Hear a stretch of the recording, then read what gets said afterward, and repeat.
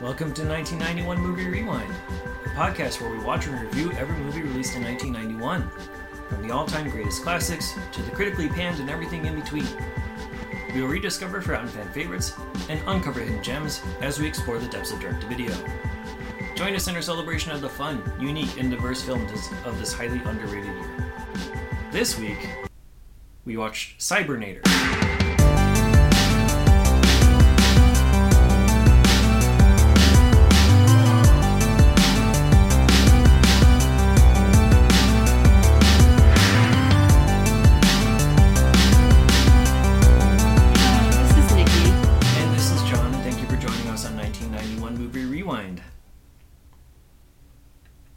Cybernator takes place in the future year of 2010, where the world is in shambles, and the cyborgs built by the military are starting to rebel against their creators. Senators are being assassinated, and local cop Brent McCord, played by Lonnie Schuyler, seems to be the only person who can properly fight back against these half-machines. Screenplay by Edward Sanchez and Robert Rundle, directed by Robert Rundle, and released on an unknown date in 1991. So I'm assuming you've never heard of Cybernator. No, I've never heard of this movie. Yeah, it's one of those VHSs that I picked up when I cleared out a family video. But that's my only experiences with the title. I know it was picked up by Troma later. I'm assuming later, because Troma doesn't appear on the records of the VHS anywhere. But no idea when it actually released. This is the very first time we don't even have a month given from any source that we could find. Just it appeared on store shelves one day for you to rent, and no more information about when. It's lost to time, and that's probably because there's virtually no production value in this entire thing. This very much feels like a student film with a really high budget for a student film, but a very low budget for an actual production meant for mass consumption. Yeah. And the other movie we saw, Vegas in Space, that's Troma as well. Troma picked that one up later as well. Yeah. Yep. That was like, Vegas in Space was like more creative. Yeah. It was also I know much different time, since that was like a 10-year production cycle. A long time to make. But this movie, I was like, what the hell is even going on? Like, I'll say it was easier to follow the plot of this one than it was Brain Twisters. But that's right. I mean, it just wants to be like a T2. Yeah. It's like a stripped down Terminator type movie. I'm sure there's other inspirations in there too, but it seemed like the budget was probably so low that they basically just said, whatever take we get where the actors say the words in the proper order without fumbling over their lines fully, right, we'll just use it. There's so many times where people are talking to each other, but you don't see them in the same room talking to each other. You have like one camera looking at one guy saying a thing, staring off into what looks like a wall or something. Right.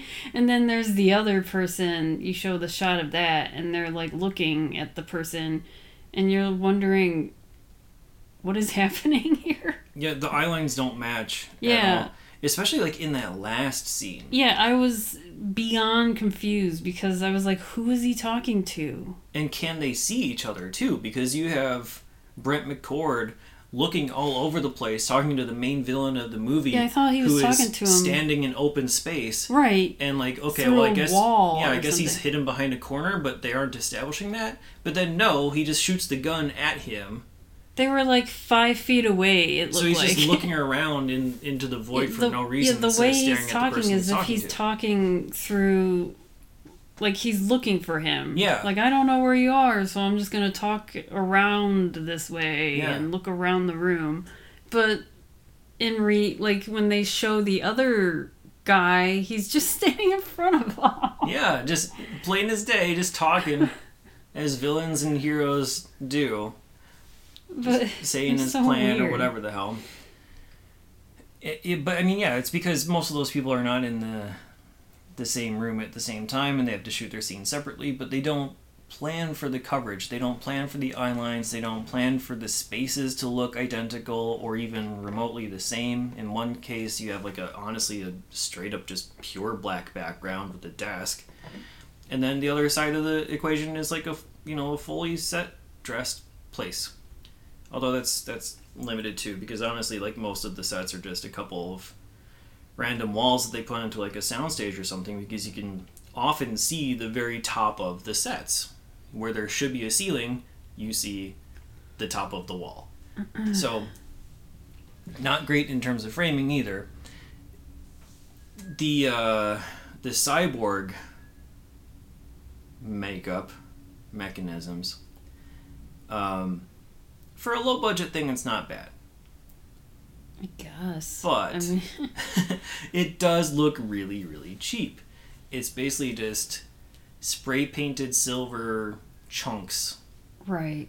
And then they're, glued onto the face. Or, some adhesive to is make used them to look put them on half the face. machine. Yeah. But really it just looks like they have stuff strapped to their face.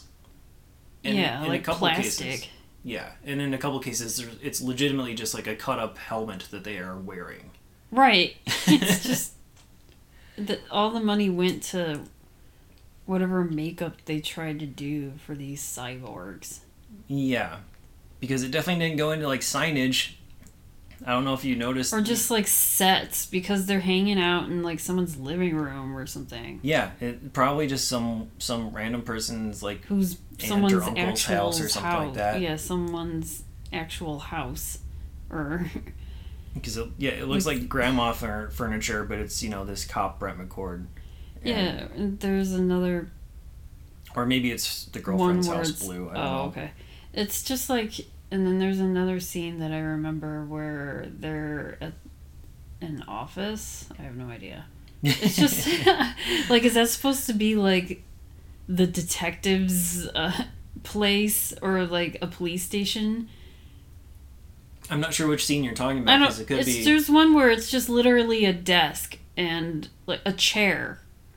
But again, I don't know which one you're talking about, because that's three different seats. That's three different sets. That's what I'm trying to say is, yeah. like, there's like 3 sets, and it's like one room with a desk and a chair. Yeah. Someone's random living room, and then when they get to like the last part at the very end where they're like in this construction place, I don't even know. Right. Then they try to make like some fake brick walls or fake stone walls, and then they try to make like a fake like elevator thing. But I mean, anytime they have to have like signs, I don't know, when they're at the club, right? Yeah, okay, yeah, we got a club, but when they're at the club, which is probably just honestly just an empty, an actual club. Yeah, some random place that just happens to have a stage that they're able to rent out. It doesn't look like an actual strip club, because like the chairs look like they're a barroom, or not barroom, what ballroom. But they shoot in this random stairwell, and there's guards on top of the stairwell protecting the senator, I guess. Mm-hmm.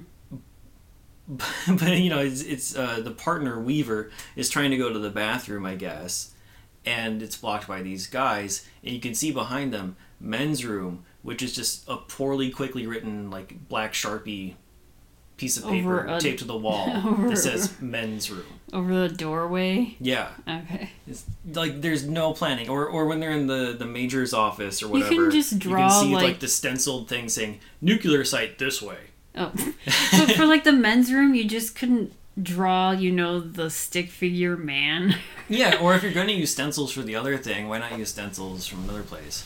I'm sure you could probably buy. You can find stencils from like an arts and crafts. Yeah. Place. Or find a place that has legitimate bathroom and just shoot there instead of making your own sign. Yeah, where it just says bathroom. Instead, they just found a random stairwell that's probably not attached to anything, and they're like, okay, we can shoot a couple scenes here. Just run and gun. It's super, super low budget. And very, very fast production, because everything is terrible in this. Like, the acting is god awful. The death scenes, when anyone gets shot, it doesn't match up with the shots that are happening. So, like, the laser comes and destroys a guy, but the guy's already in process of dying before the laser hits him. Right. Like, and then they just, like, slump over and just, like, slowly lay down on the ground, all nice and kneeling. the guy is dying, but he hasn't even been shot at yet. Yeah. Like, he's in the process of going, ugh. And he gets shot in the chest, but he covers his eyes. Yeah, it's not good. It's funny. I mean... it makes it funny, though. That's the beginning was funny, and then I got bored. And then it kind of got funny at the end again, though. Yeah, when the guy was talking through walls or whatever, and the fight with Captain Hare. Yeah, that was so... Like, this Captain Hare guy is supposed to be some big baddie, and that fight was like 5 minutes. It's also weird because they're cyborgs. Yeah. And they both have guns, and Captain Hare's like, no, drop your gun. I want to fight you, like... a real man, or whatever. Fist to fist. Which he does, but then, I don't know, I guess he forgot that he has his hair, like, his Samson thing. So, okay, Captain Hare, which is the weirdest name, and it made us laugh like crazy when we learned because it's like someone's toddler, like, someone just said to like their a 3-year-old kid. Named character. Yeah. Yeah, it's just like, hey, what would you call this guy? And their little kid was like, Captain Hare. Yeah. That's what I'm thinking. Because, okay, for anyone who hasn't seen this and doesn't know what the description of the character looks like, he's basically spray painted blue or silver or whatever, and instead of hair, he has a bunch of very thin tubes like going from his head to the like back of his neck and shoulders and stuff like that. So he's Captain Hare. I mean, it makes me laugh thinking about it because it's so simple. But the way Captain Hare dies at the end is he's in this close quarters fight, and then McCord just takes his hair and pulls it out of his body, and he dies. And he dies, and Hare's like holding his own hair, watching the fluid squirt out. And he's like, no! It's like, you dipshit! Like, you knew that was your weakness, I would hope. Because hence the name Captain Hare, right? So, But like all along, but I guess he's dead because they don't really show him. Like, they show him like slumped over, but they don't really like confirm show him he's die. Dead. Yeah. But all along, Captain Hare is like the big baddie. Yeah. And he's like the biggest tough guy to beat. And all this detective had to do was like pull his hair. So just pull his hair. But if he would have just kept the gun. Right. If they were shooting at each other, they would have had an actual fight. Because they established that they do have guns that can kill cyborgs. McCord shoots and kills cyborgs in the middle, in the beginning of the movie. And then he gets a more powerful gun from the Major, who's trying to blackmail / help him. And so, they could have just done that. But, honestly, the reason they did this is because the person who played Captain Hare has martial arts training and experience. He was a kickboxing champion in the army. So they wanted to use that, I guess. So, okay. We're kind of, like, jumping to the end. But, like, the beginning of the whole thing is there's this racist thing, the typical thing of, like, cops don't like cyborgs. Right. They're calling them Borgies, and this whole thing is like cyborgs are supposed to be, I think, illegal. I think like the military is not supposed to have them, but they built them originally, and so now they're rebelling and all this kind of stuff, and like the cyborgs are trying to like prevent their own decommissioning, and I think that's why they're going after all these politicians or whatever. So the introductory scene isn't too terrible. I mean, you have a lot of like goofy, over-the-top, cartoonish acting from the first senator who gets killed, who's like with a prostitute and trying to like have sex with her, and she gets her neck cut, but for some reason, like, he didn't see that happen, and he thinks that her convulsing is like, oh, she's raring to go. And then the reveal is that there's like 2 cyborgs who hold him down and cut him up. But you have like this partner Weaver with McCord. This poor guy. Yeah, this poor guy. He's in, like, I don't know, a few scenes, but pretty much anytime he's on camera, he's getting, like, shot at and beat until up. he actually dies. Yeah. Like, And then... like very early on, he just gets shot and it's like, okay, well, the black guy's dead already. But no. No, but he survived it. I was like, oh, yay. Like, yeah. The black guy lived. Yeah, he lived. But then like, the next scene, next fight, he dies. And that's when Detective McCord, like, the way he reacts to Weaver's death is the way also he reacts laughable. The way he reacts to anything is laughable, though, because he is very much a face actor. Yeah, he's like squirming his he's face just and like, contorting fuck everything. You. Like the way he swears. Like he gets super offended for like, I don't even know. It'll be like, hey, your girlfriend's hot or whatever. Fuck you. I don't know. Like this face. Because his face scrunches up. He has like very smushy, squishy face, and like his eyebrows even go at the all end over. Too. I don't know. Or even. Like, he's just fast-forwarding to the end. Because the ending, I don't know, like, the ending is kind of the best part in a way. I don't know, it's like the beginning and the ending are the strong spots, and then the middle part where they actually try to, like, have a plot. Is not so great, because there's a lot of dead space, not just in terms of, you know, lack of action, but also there are literal scenes where you just watch McCord and the partner walk across the street to enter a building. And then you watch them exit the building and walk back across the street when they're done.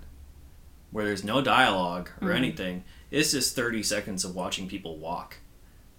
Just to have like a really long establishment. Just to have like content, I don't know, to make this like a 90-minute movie. I have no idea. That's what it seems like at times.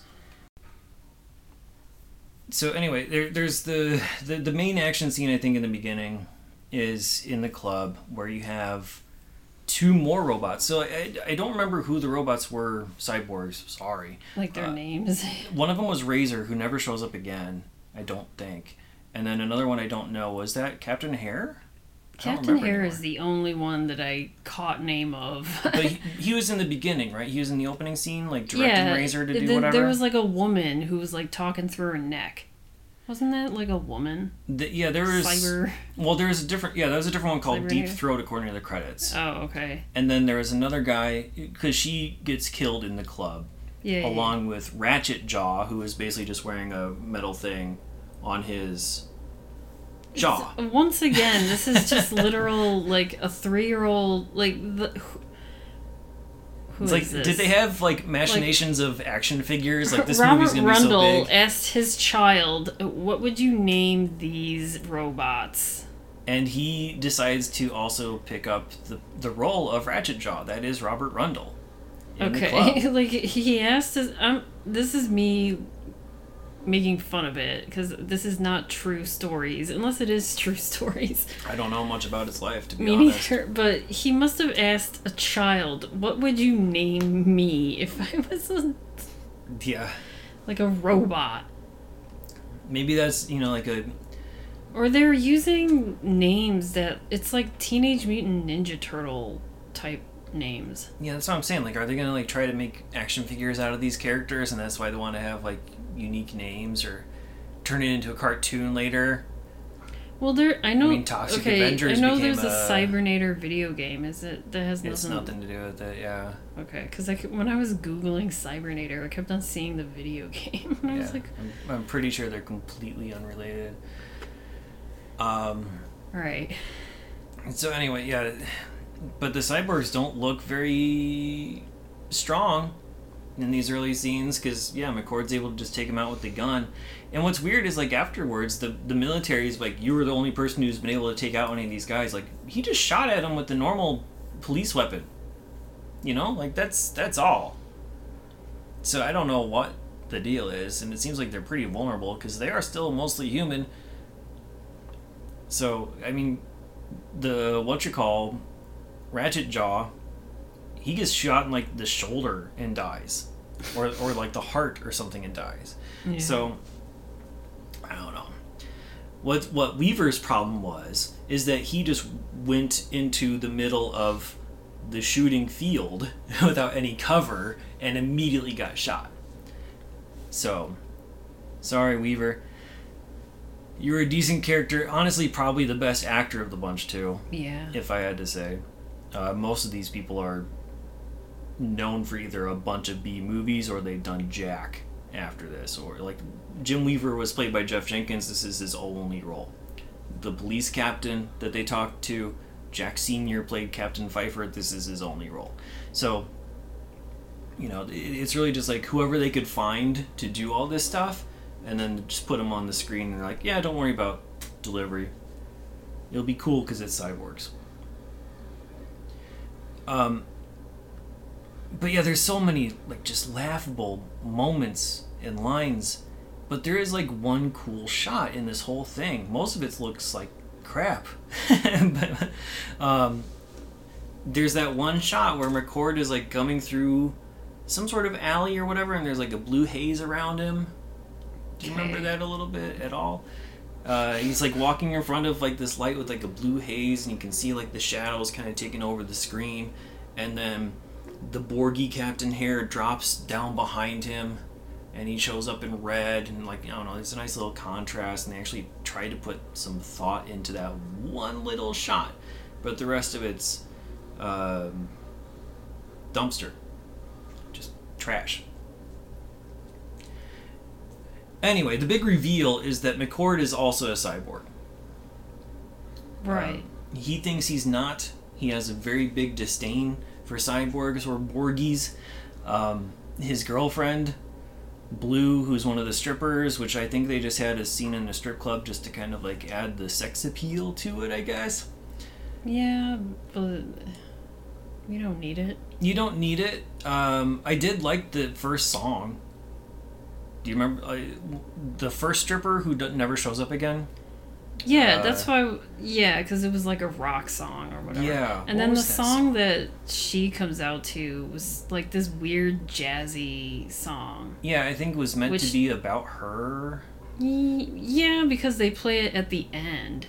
Yeah, it was not good. But the one about like schoolgirls don't run away or whatever it was. Right, it was just like some Lita Ford type of song. Yeah, there's no soundtrack credits. Yeah, I couldn't not find... even in the movie itself to say what they the didn't song even was. say who did what song, because I was curious. Like, I'm assuming that one song that Blue sang to was made for her for this movie by someone who, I don't know, Robert Rundle knew. I have no idea. Yeah, but Blue is the main stripper girl.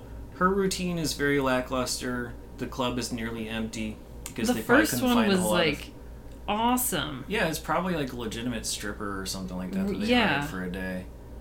And then, but not stripper, I shouldn't say. I mean, it's supposedly a strip club, but it's more like burlesque because that's as far as that goes on stage.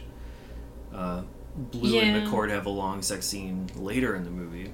Which, that was so odd because they're in the middle of an argument. A big fight. They're fighting. Yeah, it's like, don't go after these people because you're going to get killed. He's like, don't you understand? I got to smush my face and be mad about things. Like, you don't know what it means to feel or something like that. But then they go into the bedroom, and then we have to watch this love scene, and then they go back to the argument. Yeah. The love scene is basically just close-ups of her boob. Yeah, it's like almost nothing but boob shot. Yeah. It's almost as if it's like the opposite of what you would see as a censored for TV version, where they would focus like only on like the face or the thighs or something to specifically avoid the nudity. No, this is focusing only on the naughty bit and nothing else in the sex scene at all. Well, he's probably like, we need some sex appeal in this movie. So. Right. I mean, they need something because the actors are not carrying their weight. Blue, no emotion, like does no reaction. I will say the other person I thought was actually a decent actor was the professor. Professor Mancini, who's like explaining what happened and like the major experiments or whatever, and he doesn't need to exist, but it's a way to get the writer in as a cameo because that's Edward Sanchez, the co-writer. So I don't know. I thought he was okay at it, but most of it's crap, and it's just really laughably bad. Like, you know, Blue's like, okay, well, I'm going to go with you if you're going to get yourself killed. I'm going to come with you so I can be with you when you die, or some bullshit like that. So she's the new partner, but she has no gun at all while they go like infiltrate the hideout. She's also wearing like heels and like short shorts. Yeah. And like no camouflaging or anything. Well, yeah, she's not even guarding herself in any way. No protective no equipment. protection. But they're able to pick a lock in this weird random office building that has like a single filing cabinet and nothing else, and they're able to find all the proper information, and that's where McCord learns that he is also a cyborg. But he's a different model where he has nothing on the outside, only inside stuff. So basically what the government had been doing is taking old inmates or army people who have died in combat or from the death penalty and then turning them into this experiment to turn them like into super soldiers or whatever the hell. But he's, I guess, the best of the best. And at one point, like, the Major Wright is basically saying, like, you have to go down, you have to take down Colonel Peck and, you know, all of his little cyborg whatevers, and you have to do it because you are actually still in the military and you are still under orders. So will you help us? Like, they had this big back and forth, like, well, what if I don't want to do it? Like, what if I don't want to go kill Colonel Peck? It's like, well, you have to because you're in the army and you're still under orders. But then, like, the next scene is like, so can you help us, please? Huh? Can you please help us? I think this is the room where it's just the desk and the chair. No, I think this is happening in Grandma's house. Oh, okay. Okay.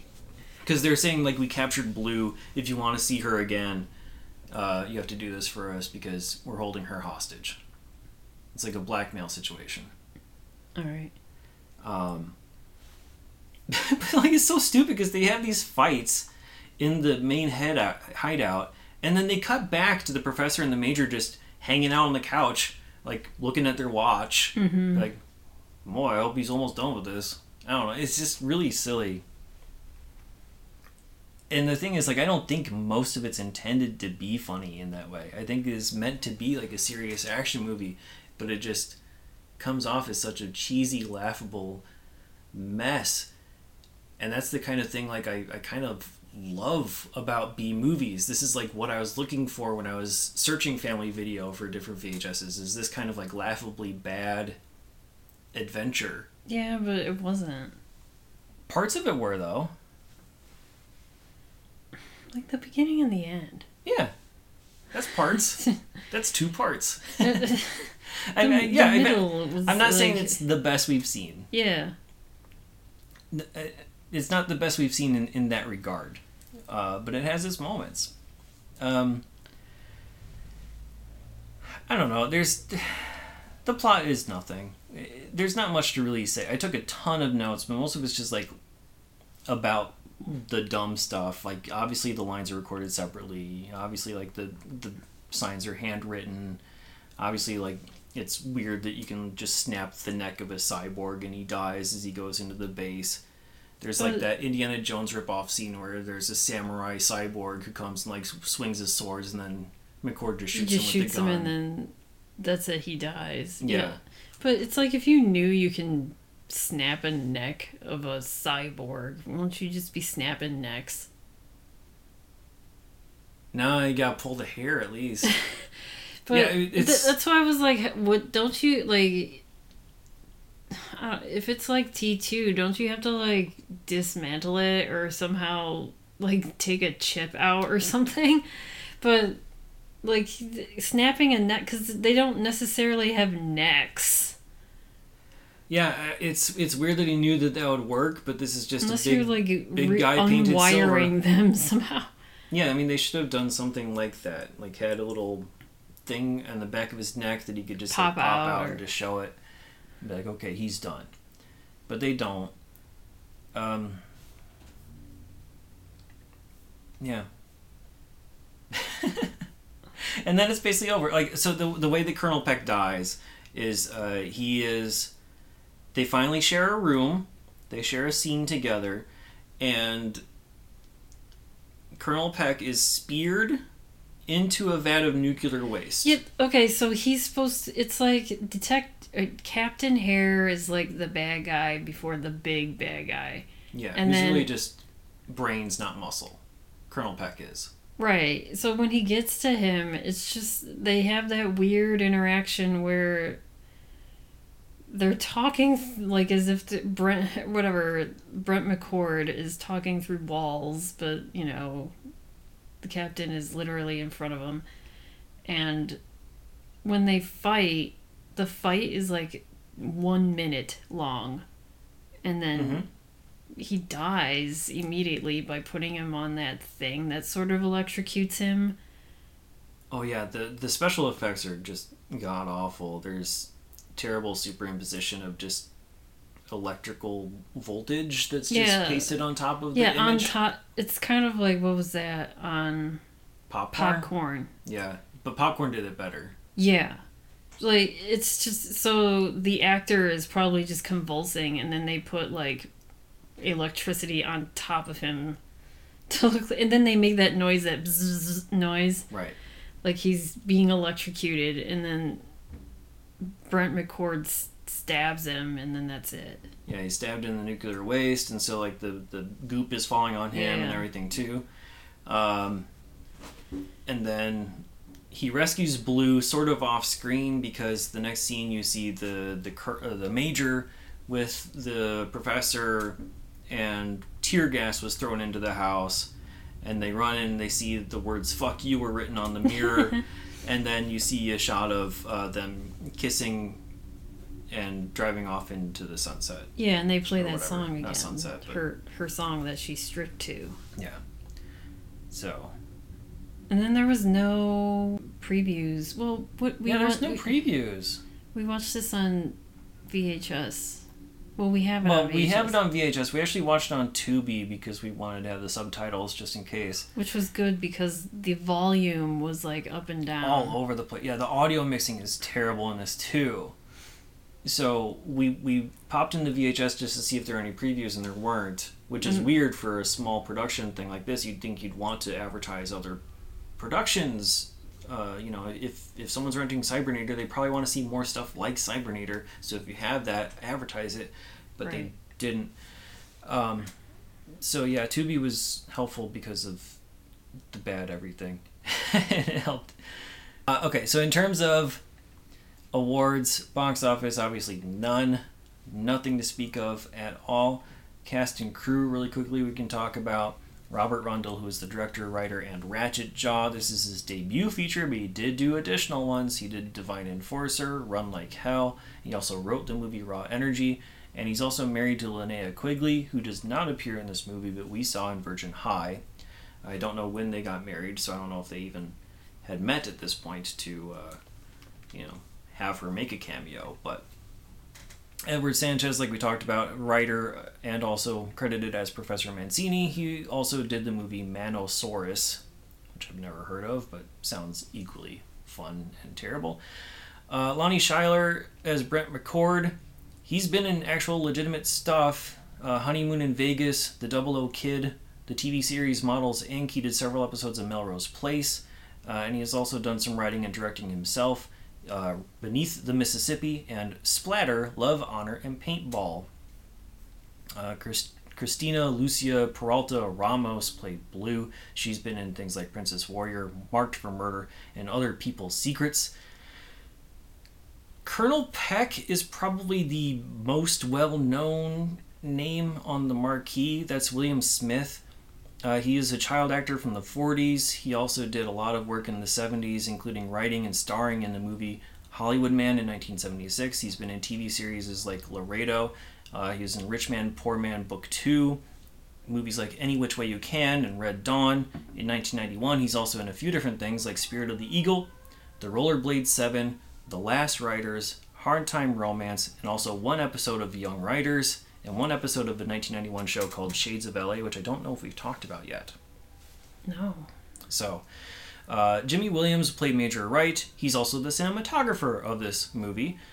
He's, again, involved in the B-movie world. He's in 1991's Samurai Cop, and he's done things like Terminal Force, Misfit Patrol, Hollywood Chainsaw Hookers, and so on and so forth. And then Captain Hare, we talked about his martial arts training. He's also in 1991's Karate Cop, and he's been in things like Lionheart, Desert Kickboxer, Push to the Limit, and Prison Planet. I will say, like, in terms of the music, it was interesting to a degree. It was cheesy. And that was done by Keith Bilderbeck, who was an Emmy winner for sound editing for Star Trek The Next Generation, and also nominated for that same thing for MacGyver. This was his first composing gig, which he hasn't done a whole lot of. He's done things like Crystal Force, The Killing Jar, Sweet Evil, and 13 episodes of a TV show called Dino Babies. So that's how we'll end off the cast and crew side of things. So we'll move on to true crime and pop culture. Okay, since we do not have a release date for this movie, I decided to talk about something that I've been sitting on since we thought about this podcast. The anniversary date is coming up, and I'm just going to be talking about the capture and arrest of Jeffrey Dahmer. He was captured on July 22nd, 1991, and this episode will be released around then. So I figured, why not? Because I don't know when I ever will talk about this. Yeah, I think we've had a movie that was close to that date, and then we even looked up the dates, and there weren't really hardly any actual movies on that specific day. Right, I was waiting for a week or a day for a movie that was released in July, but since this episode is coming in July, why not? Yeah, got nothing else specific to talk about. Also, just when thinking of 1991, this was one of the first things that came to my mind, like pop culture and news-wise. I don't know how you found out about Dahmer, but... I mean, I probably just heard like little snippets about it in the news. I remember... I mean, I didn't watch the news a whole lot myself, but I mean, it was such a massive story that it just kind of permeated things over time, and then like late night show hosts would joke about it, especially like the eating of the victims thing became a punchline that carried over into like the schoolyard too. So I don't remember exactly how and why, but it just kind of filtered through the zeitgeist. Right. It's just growing up. Well, plus this is like to me like a local murder. This was mostly in Milwaukee, but he did come down to Chicago for Gay Pride. And he went to some bars around here, because I did go to a bar that he would frequent. It's called the L&L Tavern. It's on Belmont and Clark. It's still there. He used to go there, and then Gacy used to go there. So Gacy...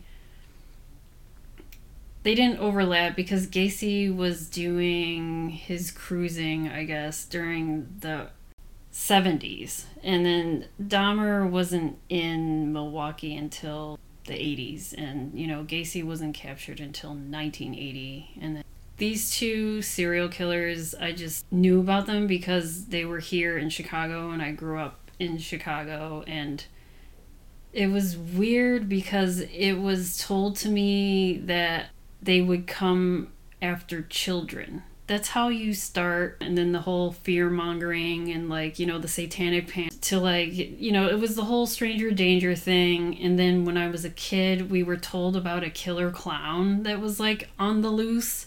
But this was, like, in the 90s.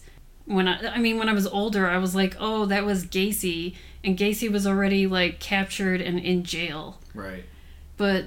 You know, they gotta, fear-monger children to be like, just watch out and don't trust anybody. Trust anyone. Yep. And then it was also the time where it was like, you shouldn't be hitchhiking and you shouldn't pick up any hitchhikers because everyone's a serial killer, basically. Yeah. So, I mean, this is around that time. So that's how I kind of knew about Dahmer. But I didn't know his name. I just knew about that he was like killing and eating people, and then I knew about the killer clown, and then that's what like the fear came into me about going outside, is being told by like parents and older people like you shouldn't be out after a certain time and stuff like that. When Jeffrey Dahmer died, I think I was like in high school by then. It was in 1994. So I was like 8th grade or in high school. And that's when all the jokes came about because of the way he died. And I remember people were like, "Oh, well, he deserved it, so I don't give a shit." Yeah, I don't remember how he died at all. Okay, well, maybe I'll get to it. Yeah, I just remember that he did, and yeah, basically things like, "Oh, well, good riddance." That's easy. Yeah, exactly. So, and then I might get canceled, or this is like the first serial killer where I kind of feel bad for. Okay. And it's mainly because of like his upbringing, and he just felt like a lonely, misunderstood man until he became an actual monster. Yeah, it's like a cause versus effect type of thing. But I understand what you're talking about, because we've seen things like My Friend Dahmer, which is a fictionalized movie.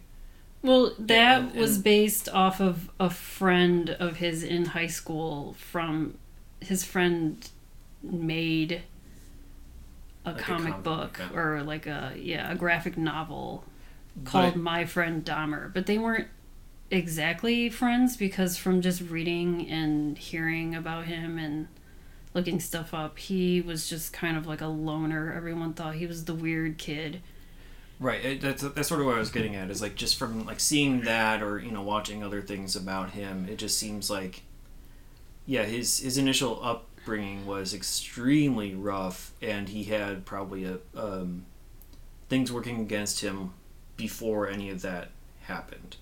Right, like he just naturally had some quirks about him, and then the home life just sort of exacerbated a lot of those things. So I understand where you're coming from that side of things, but yeah, it's really like a cause versus effect type of a scenario. I think I just felt bad how his upbringing became, because he could have gotten help, but I know this is like in the 70s and 80s. Where, taking someone to like a psychologist or a psychiatrist was like seen as bad, or seen as you're crazy. And then if you're crazy, then that's bad. Yeah, or even just being a homosexual at that time was considered exactly, to be... yeah. And he's also like, he tried to, he became a drunk because I think he tried to like subdue all of these urges with drinking. Even though he started drinking when he was in high school because of, I think, his parents and his upbringing. But yeah, on the other side of the coin, though, I think it's important to say that, like, what he there are did was plenty of horrible. people who come from broken families and other situations like this who don't go on to be serial killers. So there's obviously like some mix of variables that happened with him. So, yes, the home life and stuff is really terrible and tragic.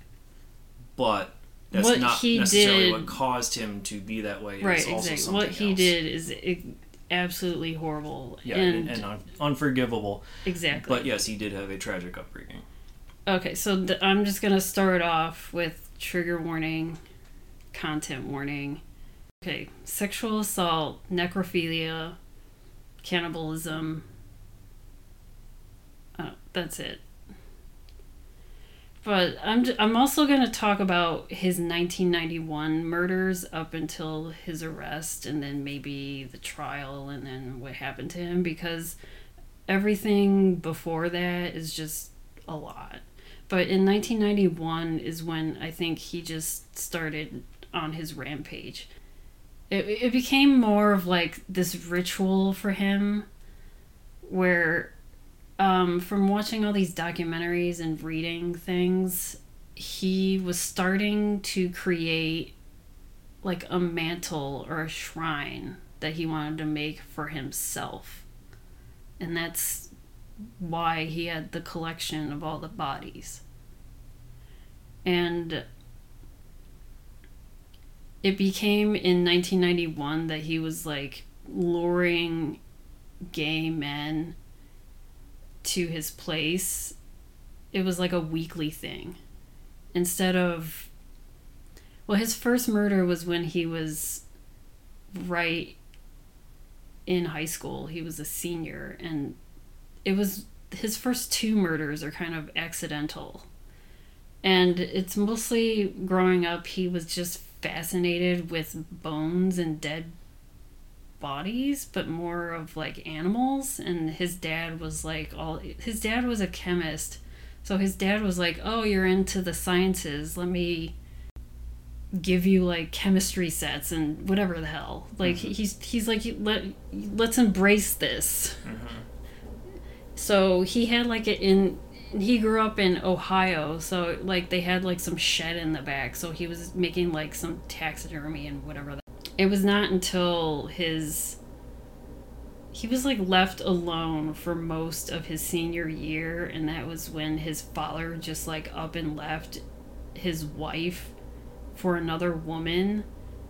And then his mother was like, okay, well, if you're leaving, I'm leaving. And then she just leaves Jeff all alone, even though he's like 17, 18. But she's like, you're a man now, you can just stay here.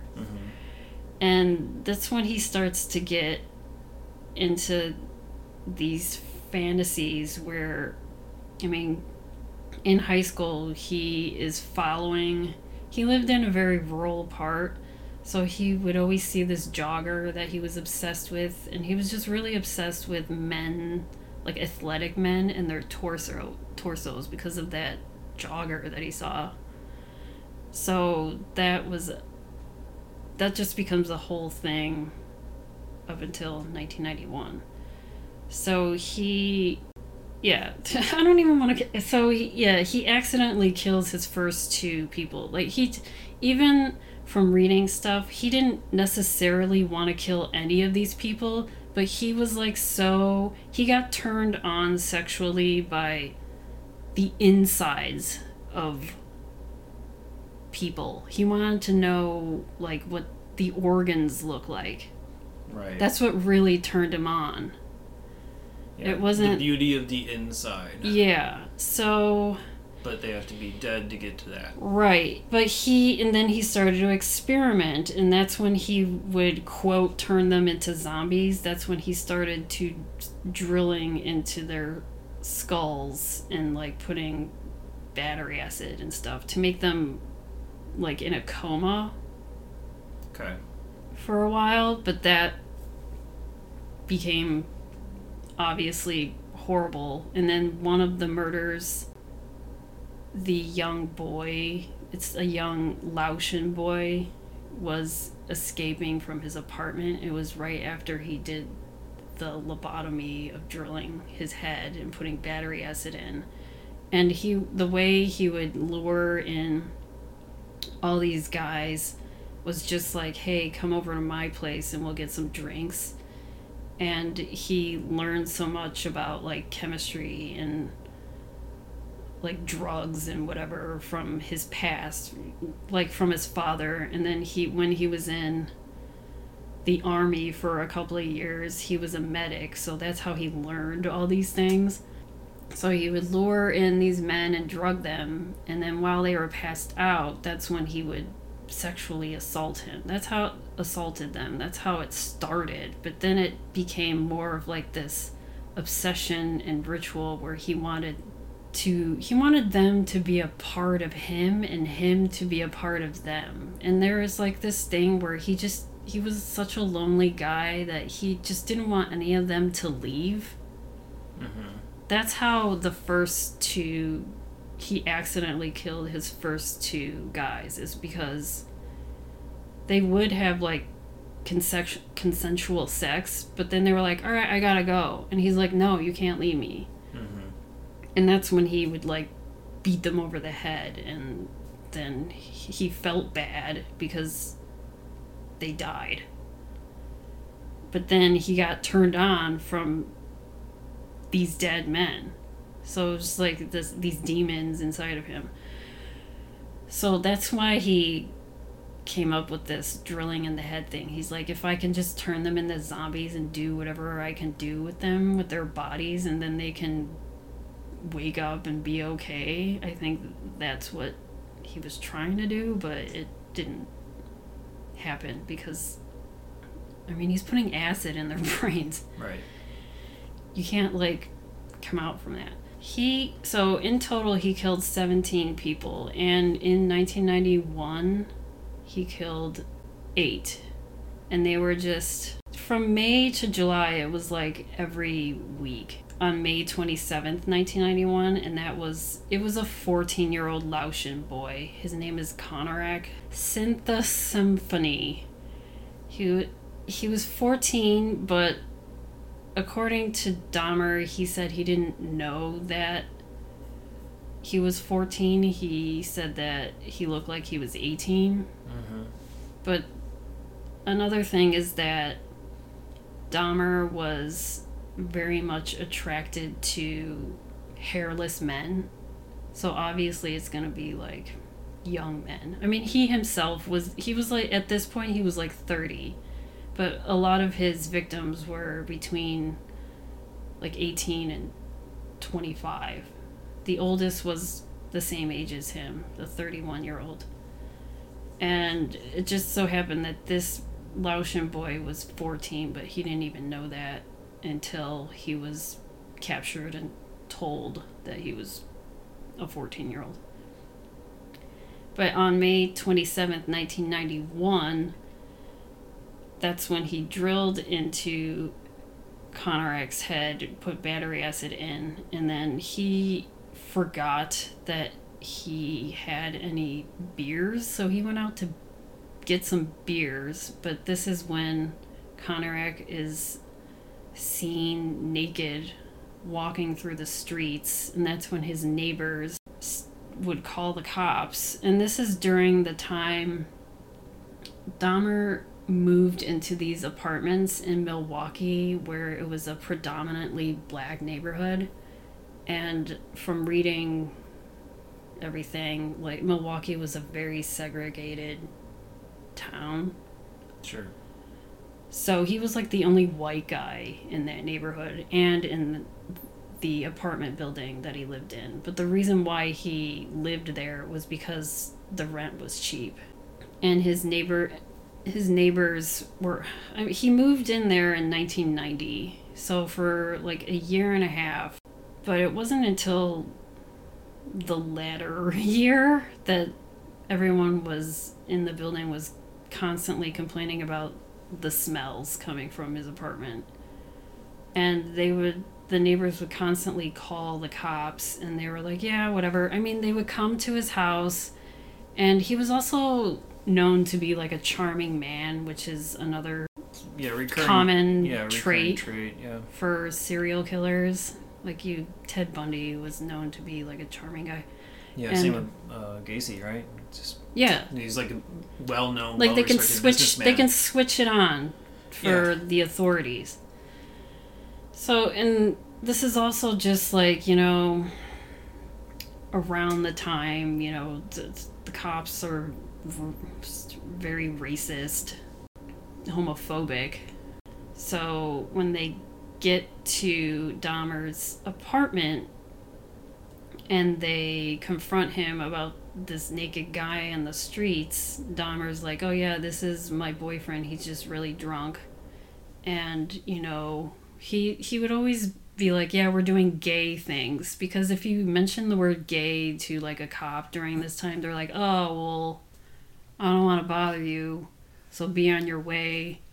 Yeah, type of thing. Which sounds strange, but like in 1991, this is like full-blown AIDS awareness Right. time, and a lot of people had the massive misconception that if you just touch people or you're around them, if you're breathing the same air, that you could possibly catch it. Right. And so that's a big part of the fear. I think if it was even 5 years later, the punishment would possibly be coming a lot quicker and more severe, because the pendulum would swing the other way and they would overreact and be like, okay, well, I'm going to take in this pervert. You know what I mean? Yeah. But And at that time, it was like, no, I fear for my own safety. I don't want to be around them if I don't have to. So exactly, because I mean, he lived in a bad neighborhood, and it was the black side of town where, you know, I think whenever these cops would get calls from, like, they didn't even want to show up, or they didn't show up at all, because, like, that was the bad part of town. That's why, like, yeah, that's why the Public Enemy song exists, right? The 911 Right. is a joke. Yeah. Yeah. And so, I mean, and they were like, yeah, but then they do go to his apartment. They're like, well, do you mind us looking around your apartment? And they just kind of look around and see, you know, there's like a Rottles, whatever. And then they do mention the smell, but they don't question it. And then meanwhile, his neighbors, there's like 5 other black neighbors of him complaining about the smell and about this boy who's naked stumbling across the streets and whatnot. They're like, well, there's 5 of us. You don't believe us, but you'll believe this white man here. Mm-hmm. And the cops just, they're like, okay, well, we don't see anything bad, so we'll be on our way. But once the cops left, that's when Jeffrey got, you know, scared, and he ended up just killing Konarak and cutting up his body, and that's when he started storing them in just various parts of his apartment, where he got the big vat, the big tub, because he was killing people so much that he didn't even know where to put the bodies. He had them in the fridge, and then he had a freezer. He would always say that he had, like, spoiled meat whenever people would complain. Mm-hmm. And then he also he would keep the bodies in his tub, and he would be taking showers, like, with dead bodies in his tub. And that's when he decided to get that barrel and fill it up with chemicals to, Right. like, disintegrate their bone, not disintegrate, like, their muscle, so it could become just bone. 5 other people just doing the same thing, and it wasn't until this was also in May of 1991, where he would lure men in, and he mostly picked them up at gay bars around town, and he would tell men, like, hey, I can give you like $50 to $100 and take some photos of you if you just come into my place. And he met up with an up-and-coming wannabe model, and this is when they do have sex together, but then the guy was like, okay, well, I'm gonna get up and go and leave. And that's when, you know, Dahmer is like, you can't leave me. And that's when he starts to attack and hit them over the head.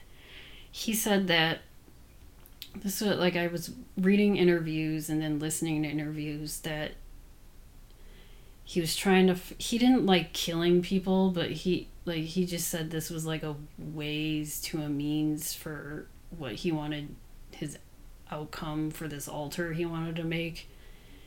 It was just like a fight or flight type of situation. It was just like he wanted to come up with a quick way to kill these people.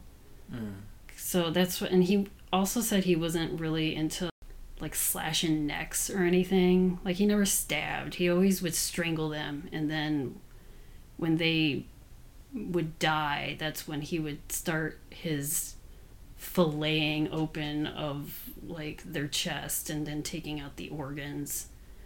And this is when it got into cannibalism, because with this one guy, he sort of had like a relationship with, he didn't want him to leave, so he cooked and ate up his heart.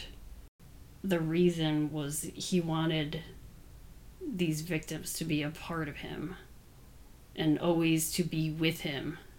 It wasn't until July 22nd, 1991, where he was going in to get another victim to just pick up at a bar, and he approached. It was different this time. He would sometimes, in the beginning, when he first got to Wisconsin, he was going to bathhouses, and that's where he got kicked out of. Like, during the 80s, like, after he got back from, he got kicked out of the army because he was a drunk. He was just constantly drinking and then getting kicked out or fired, until his father was like, you're gonna go live with your grandmother in Wisconsin. But then that's when his obsession of wanting to kill became more, and he couldn't do it in his grandmother's house because she started to suspect things. So that's when she even had to call his father again to be like, I want him out. And that's when he got this job at the candy factory where he was getting paid really well, and it was overnights. So he would work like Monday through Thursday overnights, but then he would have like Fridays and Saturdays off, and that's like prime time to go out to bars and drink and whatever. Mm-hmm. And he was getting paid pretty well according to like 1991 times. So on July 22nd, he approached 3 men and offered them $100 to accompany him to his apartment to pose for nude photos and just drink beer and keep him company.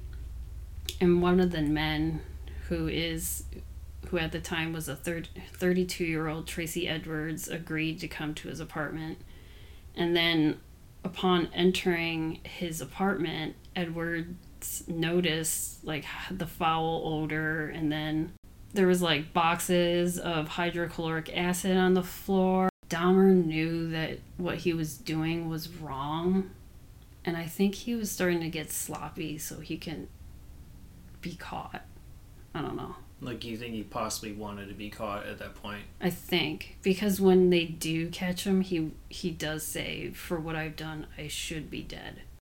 So Tracy Edwards saw the hydrochloric acid on the floor, and then Dahmer would always have an excuse for everything. He'd be like, for the smell, it would be like, oh, the meat I have is rotten, or I use this hydrochloric acid because I clean bricks. And then people would always believe him.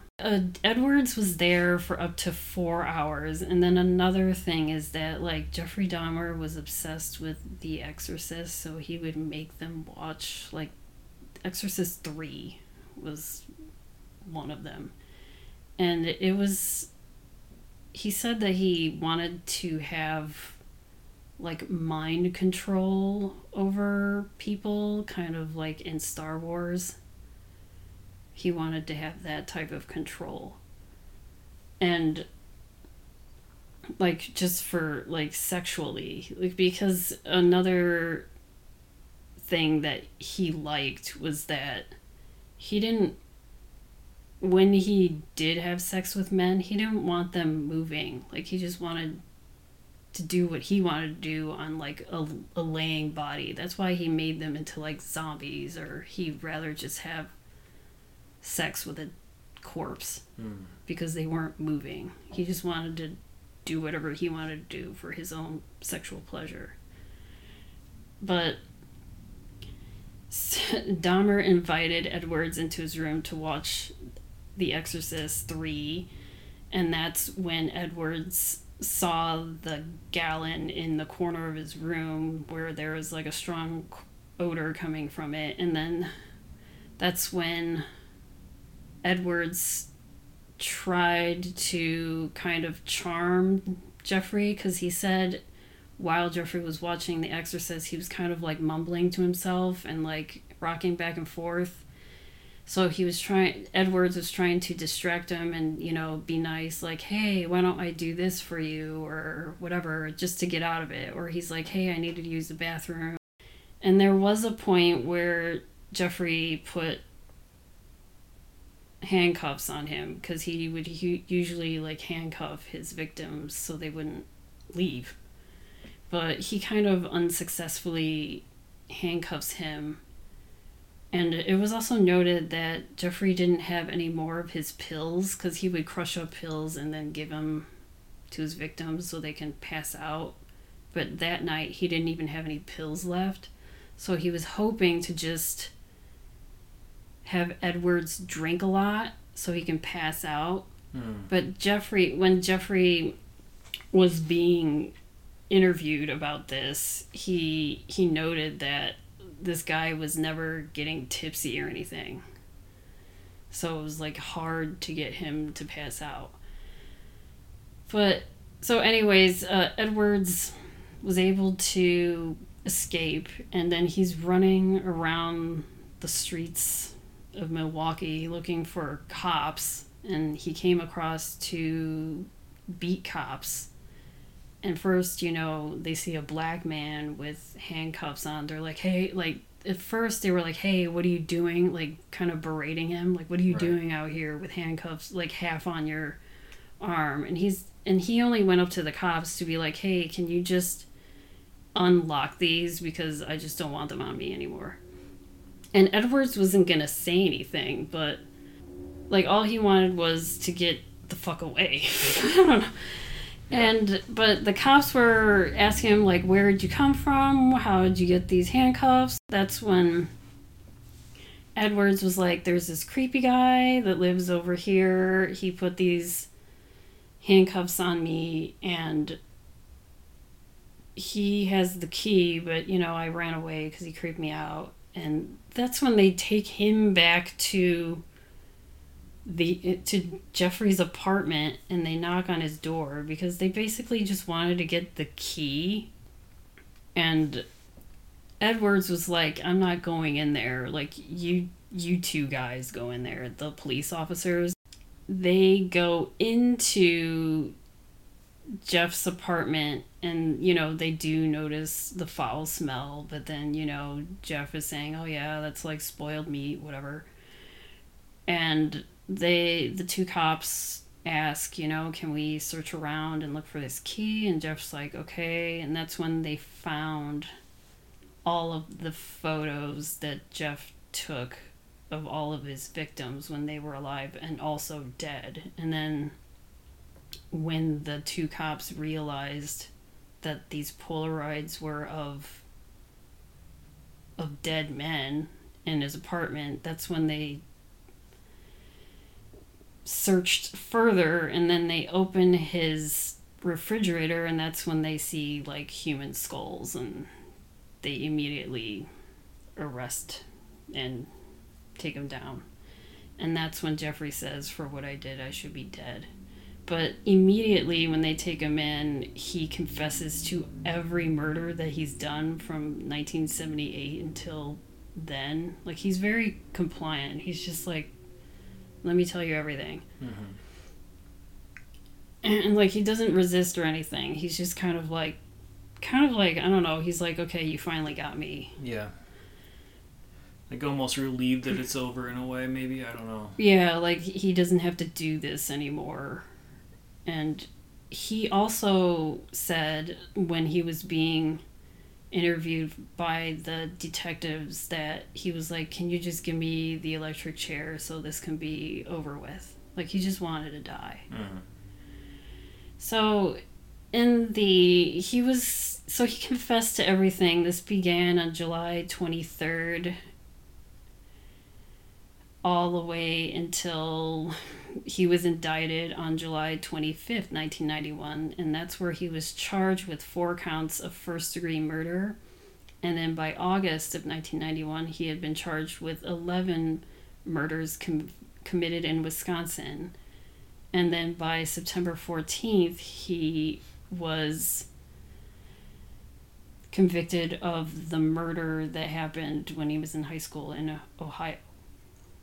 Because when he confessed to all this, he said, yeah, when in 1978 I killed someone and I bashed the head over a hitchhiker and ended up like boiling his bones and then crushing the bones and scattering them all around the backyard of his dad's house.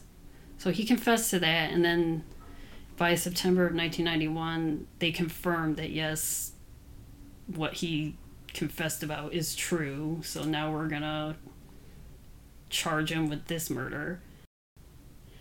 He was not charged with the attempted murder of Edwards, though, and he was also not charged with the murder of the second man that he quote unquote murdered, because according to him, he said that was an accident because he blacked out and he woke up in a hotel room and realized the man next to him was dead. So they didn't charge him with that murder. Okay. Huh? At that point, I mean, how much more do you need?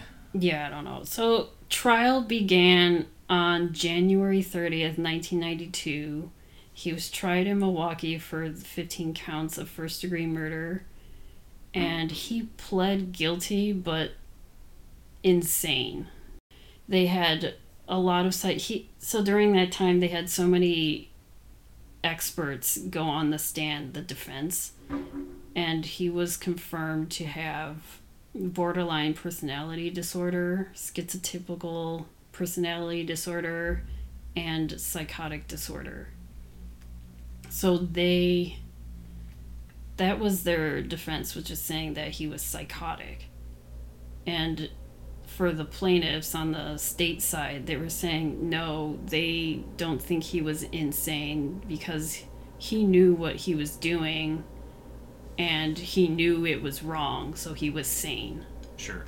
So the trial lasted 2 weeks. The jury chose to believe that the prosecution's assertion that Dahmer was fully aware that his acts were evil and chose to commit them anyway. On February 15th of 1992, for about 10 hours, the jury deliberated and found him guilty but sane on all counts. He was sentenced to 15 consecutive life terms in prison, with a 16th term tacked on in May, and that was for the Ohio incident. And once he was in prison, he was put on suicide watch. He was also in solitary for a long time because of the other inmates realizing who he is. And it would have been dangerous to put him out in like Gen Pop. Mm-hmm. And his defense attorneys even said that he himself said that, no, I'm fine, you can put me in Gen Pop. They were like, no, we're concerned about your safety, so we're going to put you in solitary confinement for like a year or so. And at this time, he started to become more of like a born-again Christian. I mean, he was raised Christian, but, you know, never really did anything religious. So he became baptized, and it was in May of 1994, and that was also the day that he was baptized was the day that John Wayne Gacy was killed. Okay. So it was like a weird coincidence. Yeah. And so after that, after he was baptized and became more into being a Catholic or a Christian, they decided to put him into the Gen Pop. He was at the Columbia Correctional Institute. This was also in Wisconsin. And he was attacked once while he was like in the gym in the gym pop. Like a couple of guys came up to him and like slashed him or or hit him in the face, but he didn't retaliate at all. He just allowed it to happen. I think he wanted to die, and allowed that to happen. But then he was quickly taken into like the infirmary, and he was bandaged up, and then went back to gym pop. But it wasn't until November 28th, 1994, where he was like on cleaning duty with another inmate, and that is when the other inmate beat him to death. They found Jeffrey and they tried to resuscitate him, but I mean, he died there after being beaten to death. After he died, the house or his apartment building was everyone in the apartment building had to be evicted because it was considered like a crime scene, but also like a hazard. Like hazardous materials were everywhere, so they like condemned that building. And in 1996, a Milwaukee businessman raised money, $400,000, to purchase all the items that he used for his crimes, like the blades, saws, handcuffs, the refrigerator. And then the money that he raised went to the victims of Jeffrey Dahmer. So on that somber note, why don't we go to rankings and ratings? Sort of tie it back up into the movie. Into the movie? Yeah. I mean, I'm going to give Cybernator a 1. 1 on your 1 to 5 star. That makes sense. I had fun watching it. It's not a good movie. I've had more fun watching also terrible movies. Yeah. On my 0 to 4 star scale, it's a half star. Okay. Mostly because of absolute terrible production value, terrible acting, terrible special effects. But it is a fun watch. It's not like, I don't know, it's not like Brain Twisters where we're just like scratching our temples and like, when is this done? Because I was just bored mostly. But Brain Twisters had better production value and acting, so it's like a trade-off that you get sometimes. Every movie's worth watching once. Would you watch this again? No. Nah, yeah, like I said, it has some moments, but not enough moments to make it like something I would show other people and be like, oh, you gotta see this one. But maybe we'll find others like that at some point. If you out there want to watch Cybernator, as of this recording in July 2023, it's available on Tubi, Plex, VHS, or DVD. As always, check your local listings. As for us, you can listen to us on all of your major podcasting platforms. Please remember to rate, review, subscribe, tell your friends. You can email us at 1991movierewind@gmail.com. Follow us on Twitter, Instagram, Letterboxd, YouTube. Just search 1991 Movie Rewind or go to 1991movierewind.com for the full list of movies along with show notes and more. Next week, we're getting away from the schlock. We're going to Grand Canyon. That's on Stars, VHS, or DVD. We'll see you then. Thanks.